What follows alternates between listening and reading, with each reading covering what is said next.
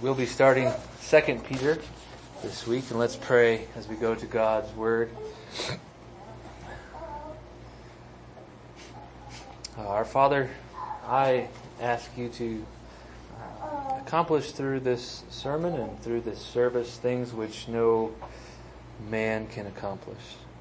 We want to be Christians who are firmly rooted, growing in grace. We can scatter the seed, but we can't make it grow. So we ask that you would provide the growth this morning in us. And I ask that you would, by your Spirit and your Word, implant in us a sense of wonder and excitement at the blessings that we enjoy through Christ. Cause all the other offers of joy to grow strangely dim, Father. And we pray that you would incite in us contentment and just a simple joy in you, the giver of all good things, and that joy would spill over into the world, and that some who don't know you yet would share in our joy. In the name of our God and Savior, Jesus Christ, we pray. Amen. Let's stand and read God's Word. First, 2 Peter 1 and 2. Simeon Peter, a servant and apostle of Jesus Christ, to those who have obtained a faith of equal standing with ours, by the righteousness of our God and Savior, Jesus Christ. May grace and peace be multiplied to you in the knowledge of God and of Jesus our Lord. Amen. You may be seated.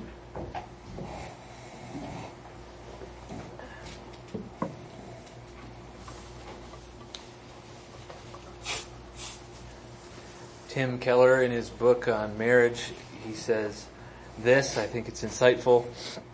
Sociologists argue that in contemporary Western society, the marketplace has become so dominant that the consumer model increasingly characterizes most relationships that historically were covenantal, including marriage. Today we stay connected to people only as long as they are meeting our particular needs at an acceptable cost to us. When we cease to make a profit, that is, when the relationship appears to require more love and affirmation from us than we are getting back, then we cut our losses. We drop the relationship. This has also been called commodification, a process by which social relationships are reduced to an economic exchange of relationship. And so the very idea of covenant is disappearing in our culture. Covenant is therefore a concept increasingly foreign to us, and yet the Bible says it is the essence of marriage. The reason I read that quote, the reason it sticks out to me in the context of our text this morning, is this whole notion of marriage and relationships which are maintained in a consumer sort of way, to meet my needs. We're told as young people, or at least I was, especially during that dating courtship period and into engagement in the early years of marriage, do not look to that person to fulfill all your needs. They will fail you. They can't possibly fulfill them all. You will be disappointed. And that is good advice for marriage as well as all relationships, whether it's friends, parents, siblings, the church, pastor, bosses, co-workers. It's also true of our possessions or our achievements, our house, our job title, education, degrees. So what I see in this text and what I've been trying to apply it to my life this week, and what I hope to encourage you with by way of reminder, is the pure blessedness of being a Christian. The blessedness of being a Christian. Our spouse or any of these other things I've mentioned are things that can bring benefit to us, great benefit to us. But the benefits of being a Christian find their source in one person who will never fail and who would never disappoint us. So the benefits of being a Christian find their source in one person. That is our God and Savior, Jesus Christ. So I want to identify three benefits that I see in this text and kind of show how they are they find their source, how they flow from Christ himself this morning. And I use that term benefits kind of intentionally, as it has a richness of meaning in our history, in our Reformed heritage, and in the confessions. Westminster Shorter Catechism 36 asks, what are the benefits which in this life do accompany or flow from justification, adoption, and sanctification, which were previously identified as benefits of effectual calling? The answer: the benefits which in this life do accompany or flow from justification, adoption, and sanctification are assurance of God's love, peace of conscience, joy in the Holy Ghost, increase of grace, and perseverance therein to the end. So these blessings, these benefits, as they're called, which we as Christians have in this life, are abundant blessings. And Peter begins this epistle with 3 gems, 3 blessings in these first 2 verses that I can see.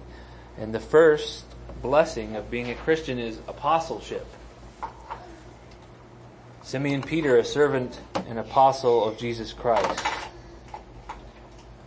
So we might ask ourselves, how is apostleship broadly a benefit for Christians? Isn't it? Doesn't he say Simeon Peter an apostle? Why is apostleship a benefit to me? And I want to answer that question. Before I do, I just want to briefly kind of talk about this person, Simeon Peter, as he's called here.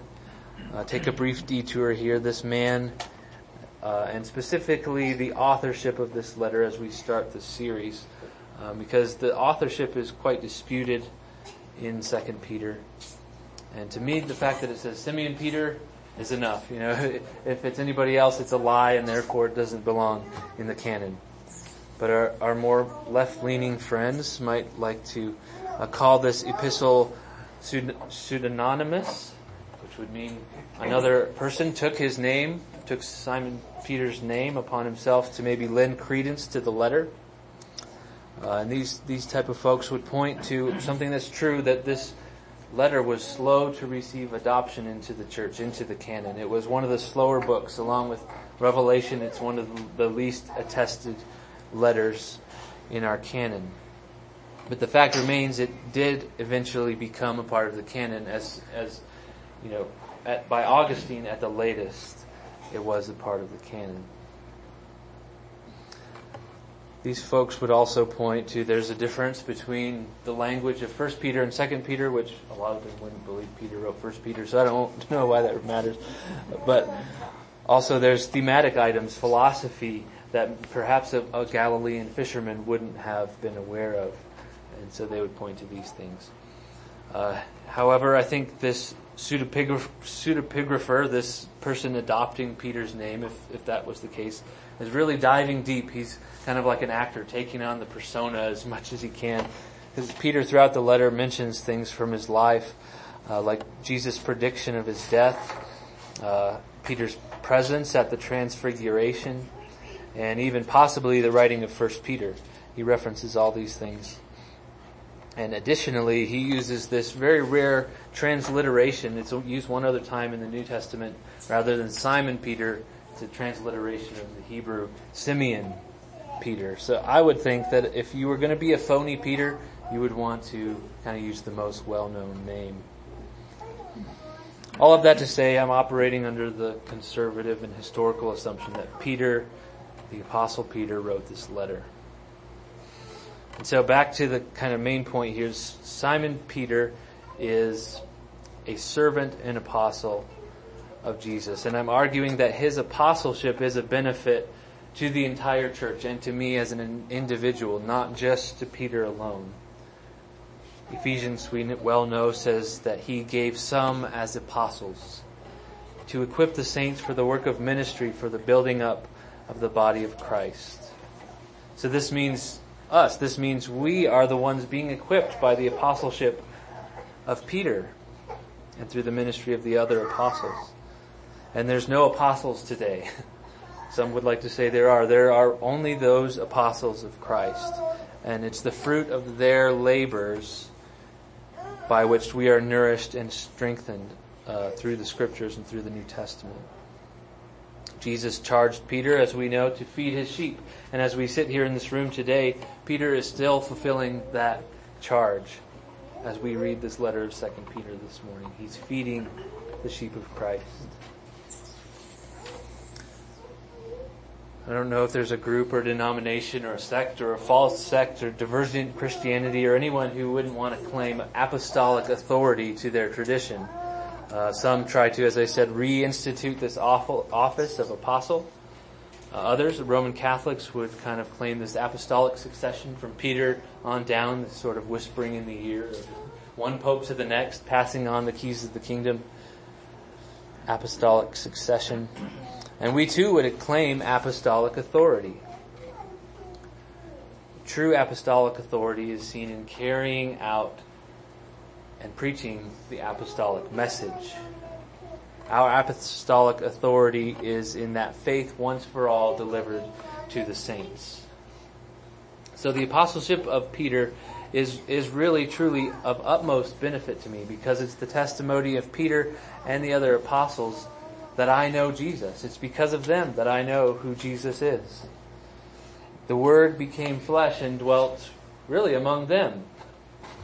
And while I commune with Jesus through the Holy Spirit, I do so primarily in these things He's passed on through the apostles, the Word and sacrament.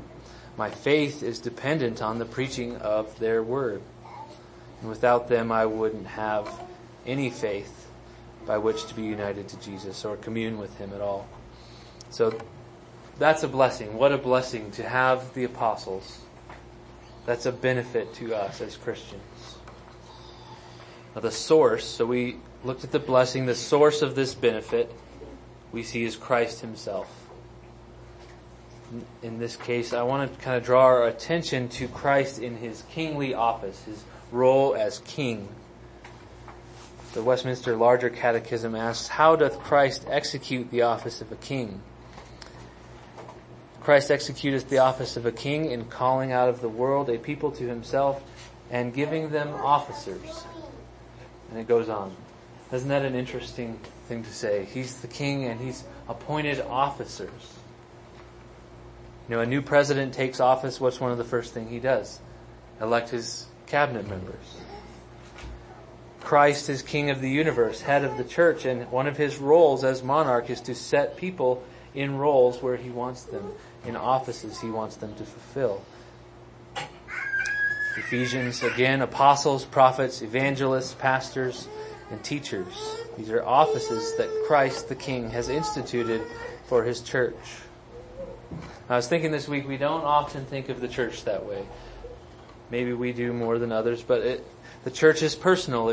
I do my devotions, and because I'm faithful, I then go to church, and I'm an individual, and I sit and I close my eyes and worship God together with these other people, and sometimes they help me along, sometimes I help them along, but the corporateness of the affair is often missing. With this God-ordained structure, this institution laboring to fulfill a mission given to us by our King, Jesus. So it is Christ, the head of the church, who ordained Peter and who ordained the other apostles to that office.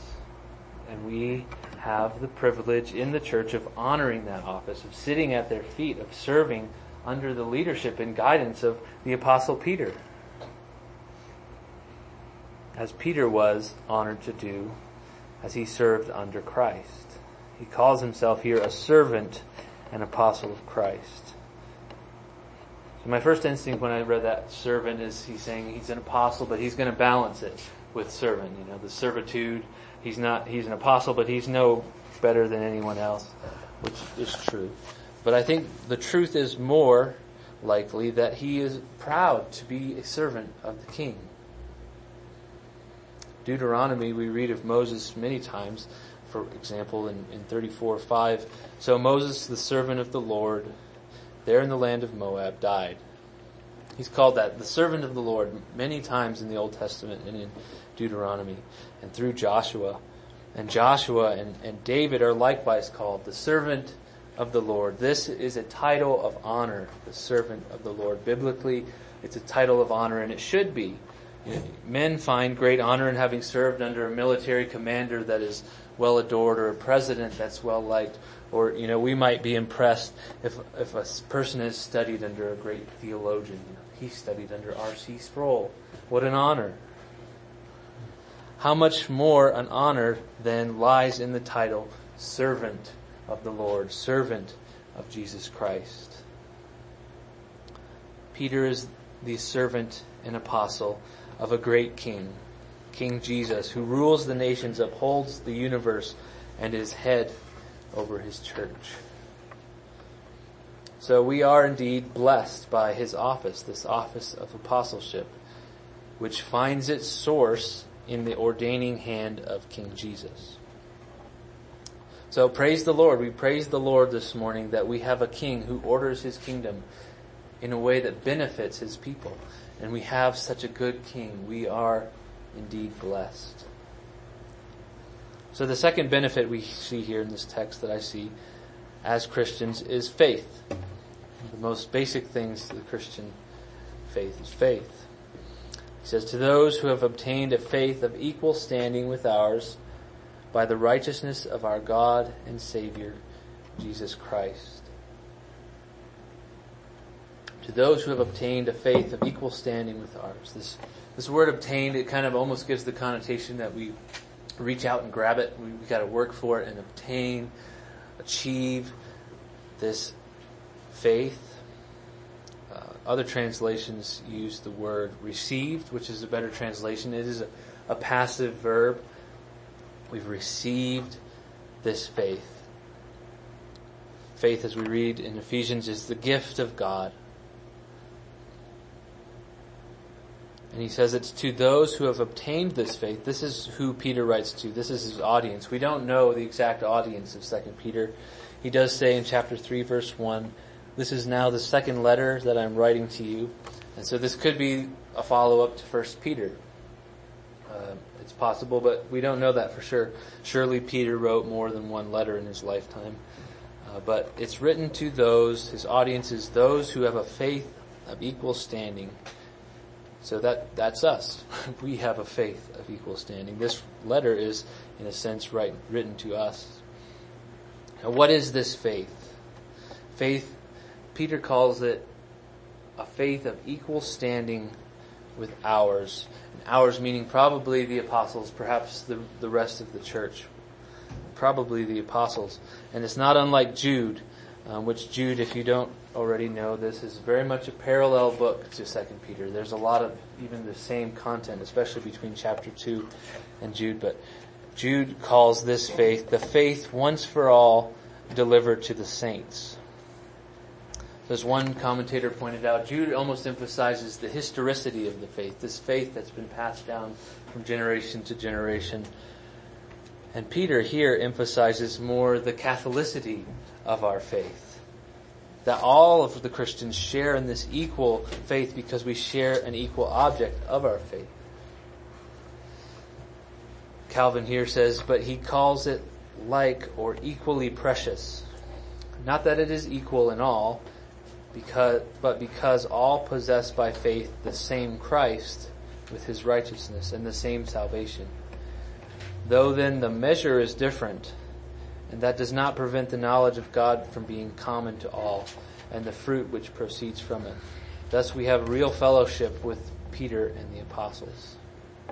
So in other words, we may not all have the same strength of faith, but we have the same object of our faith.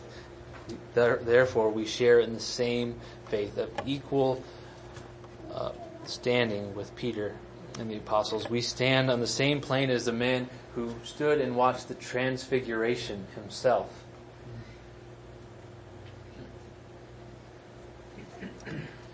So this is the second blessing, the benefit of being a Christian in this text that I see, is that we have faith and that our faith is no less important than that of the apostles.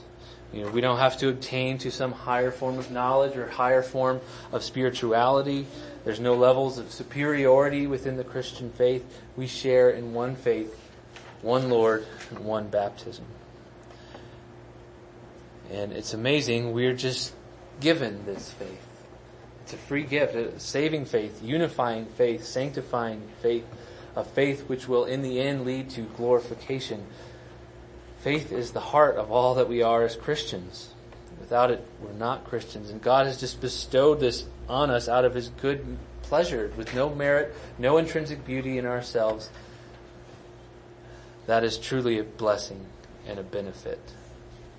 And once again, this benefit which comes to us comes through Christ. The source of our benefits are from Christ Himself. He says here, it's by the righteousness of our God and Savior, Jesus Christ. As Reformation Christians, we like this idea, the righteousness of God. And I think our minds immediately go to Romans and to Luther. This idea that God's righteousness, in His righteousness, He's justifying sinners. Which may be what Peter means here, but I think if that's the sense in which Peter uses this word righteousness, it would kind of stand alone in 1 Peter thematically. Peter uses, or in this letter, he uses that term righteousness a number of times, and it's always kind of in the moral sense of righteousness. 2 Peter is very much an epistle focused on righteousness, the righteousness and morality that flows out from our faith.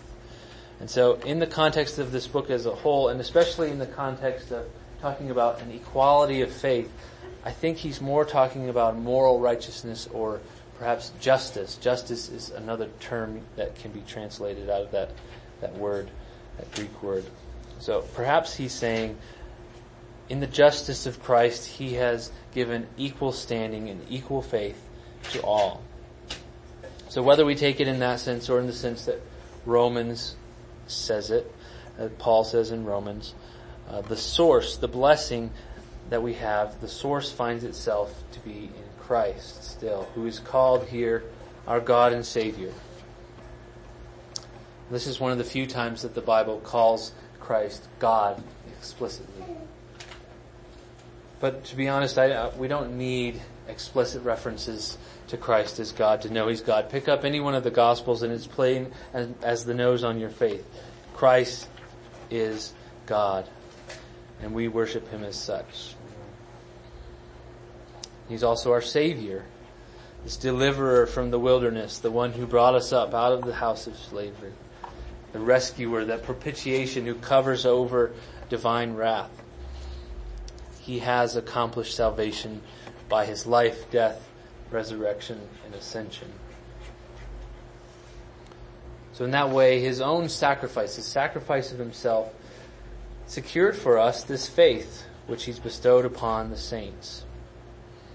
In other words, I see this as His priestly work. His sacrificial work is His priestly work, which we have received the benefit of a faith of equal standing with all the saints.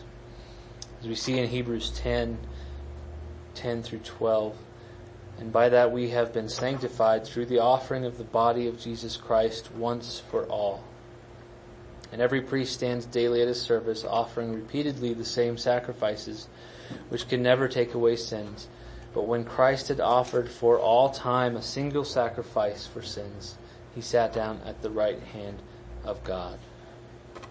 You kind of hear that universality, not taken too far, but the universality of His sacrifice, His priestly work, this sacrificial work of Christ. In that work, He secured for all of His people a faith and a salvation of equal standing. So He didn't die for the apostles only. He didn't die for men and not women, or for a specific skin tone. He offered once for all a sacrifice for sin. And thus our faith in that once for all offering is of equal standing with even those of highest ecclesiastical office. So again, what a joy, what a benefit to just be given grace, to be given faith, that is, by God Himself, a Savior who of His own accord took on Himself the role of sacrificial lamb, that we might, together with the whole church, historic, geographic, and future, universal, share in a single faith. That may seem very basic to us. We've heard so many times about faith. I think I did a calculation, I can't remember what it was now. Over 1,500 sermons that I've personally sat and listened to in my life. We've heard about faith. We've heard about salvation, sacrifice in Christ and the family of God and the deity of Christ. But all of these are the fundamentals of Christianity. If we lose sight of the fundamentals, we fall. And so we praise God for that most foundational of gifts bestowed upon us by Christ, the benefit of faith. And finally, here Peter concludes this little introduction, this opening of his letter, with a fairly standard New Testament blessing to his readers. Verse 2, may grace and peace be multiplied to you in the knowledge of God and of Jesus our Lord.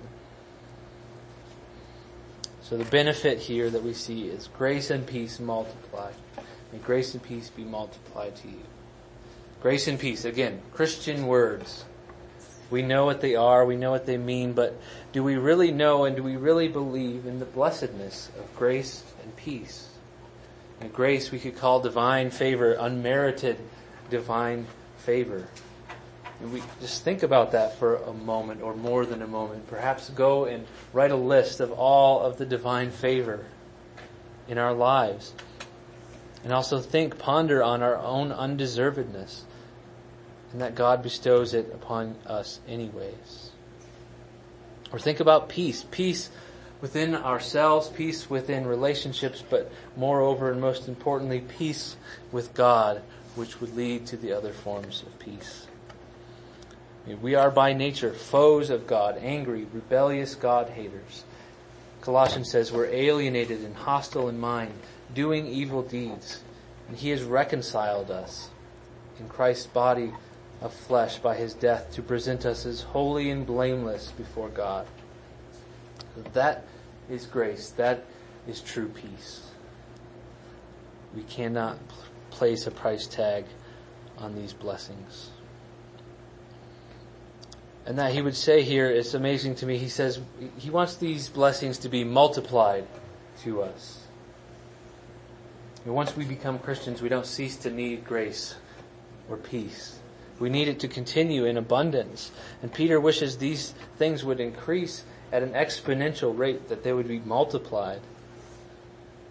And one thing we'll see as we go through 2 Peter, there's a strong emphasis that we grow as Christians, that we mature, that we progress. A couple of examples here. Peter calls the people of God to supplement our faith with this series of virtues in the next few verses in chapter 1. And at the end of this list of virtues, he says in verse 8, for if these qualities are yours and are increasing, they keep you from being ineffective or unfruitful in the knowledge of our Lord Jesus Christ.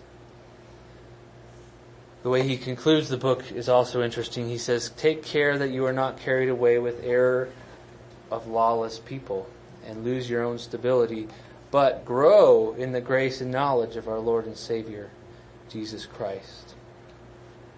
So growth, maturity, steadfastness, all in the face of false teaching, ultimately is the context of 2 Peter. These are all central themes of this epistle.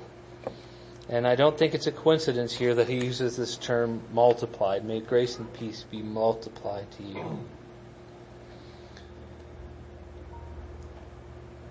So growth in grace is essential in the Christian life. And as we'll see in the coming weeks, progress in sanctification is an important marker in confirming for us our election, giving us assurance of our election. Now for the third time, we'll look here. We've seen the blessing, this blessing of grace and peace multiplied, and the benefit. And now to its source, again, is God and Christ, in the knowledge of God and of our Lord, of Jesus our Lord. So every river, every stream kind of has its genesis, its starting point. Genuine grace and genuine peace have a starting point. They have a location, a source. And the source of our grace and peace is to be found in the knowledge of God and of Jesus our Lord. Knowledge is given ultimately through the prophetic ministry of Christ. So I don't know if you've noticed, but I'm loosely following the prophet, priest, and king outline of Christ's work here. This is his prophetic ministry to give us knowledge of himself. Again, Westminster Larger Catechism 43. How does Christ execute the office of a prophet?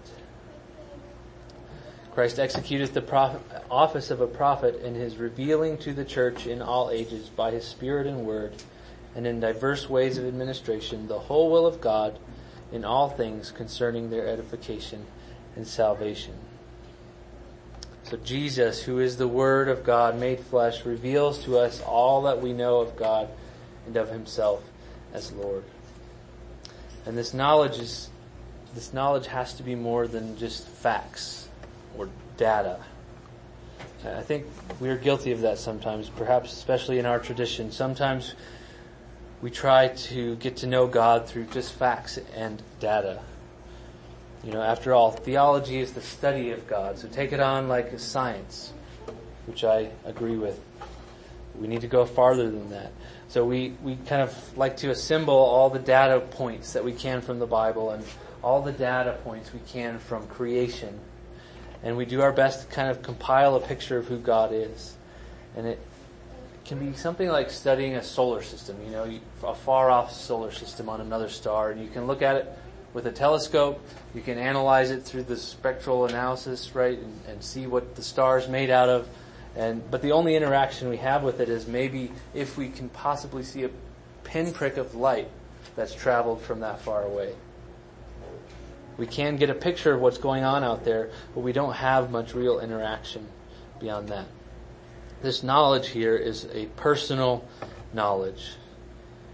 Or some suggest that this word Peter uses could be translated as come to know, which would imply almost a knowledge that's gained at conversion, that conversion knowledge. But either way, it's this intimate knowledge of God, and it's the source. This type of knowledge is the source of the multiplication of grace and peace in our lives.